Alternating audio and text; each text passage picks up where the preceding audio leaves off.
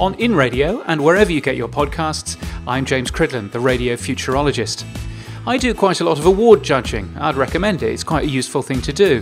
It forces you to listen to things you'd otherwise not listen to, and you get a good whirlwind view of a particular sector or market than you'd otherwise not have got.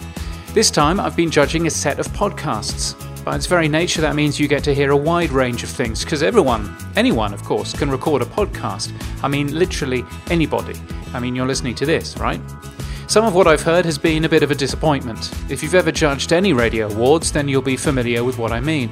You can quickly get dispirited with the quality of the entries that you hear. But listening to a lot together, you notice a few patterns emerging, and I figured it might be useful to somebody if I were to point them out. First, length. If there's one overwhelming thing I'd like to remind podcast producers of, it's length. Bigger does not mean better. Make your podcast as long as it absolutely has to be and no longer. Then edit it down ruthlessly. Making a one-on-one interview podcast be almost 2 hours long, yes, I did hear one, either means A, you don't care about your audience's time, which means you're stupid, B, you don't know how to edit audio, which means you're stupid, or C, you don't want people to listen to it, which means you're stupid. Don't be stupid. If you're wondering what the right length for a podcast is, well, I can't tell you, but if you're wondering what the normal maximum length for a podcast should be, I'd probably tell you about 30 minutes. That's the average commute in most countries. Now, there are good reasons to make a podcast longer than that, and I like a well-produced long-form interview too, but you're risking people abandoning your podcast if you go over an average commute length. Second, resetting and forward promotion.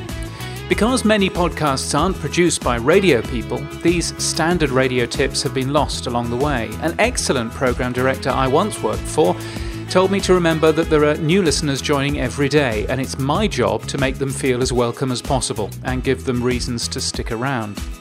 Your first sentence might be to explain what this podcast is about to help a new listener and to reinforce your brand with a current one. If you have an interview, tell me the guest first and why I should stick with you. This was a really fascinating interview with Richard Branson, and I think you'll love it, is not a sell. You'll learn why Richard Branson never wears a tie and his secret method of spotting a new business opportunity. Well, that might get me listening. And third, self-indulgence. Many podcasts are put together as a bit of a hobby, I understand that, and yes, they should be fun to put together, but just as self-indulgence can mean a 2-hour podcast, self-indulgence can also mean too much banter, too many in-jokes, and a loss of focus. One podcast I heard started with a long jokey discussion about what the hosts had for supper the previous evening. It was a television review podcast. Now, there are another 4 lessons for podcasters based on data rather than just my own hunches from NPR in the show notes. It doesn't just tell you how long a podcast should be, it also tells you what to do in it.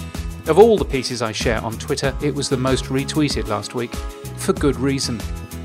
I'm in Amsterdam next week for Radio Days Europe. I'm looking forward to seeing my old friends and meeting new ones. So if you're going, do let me know. james@crid.land is my email address. That's james@crid.land. Music for this episode was from the excellent Ignite Jingles, IGNITE jingles.com. And until next time, keep listening.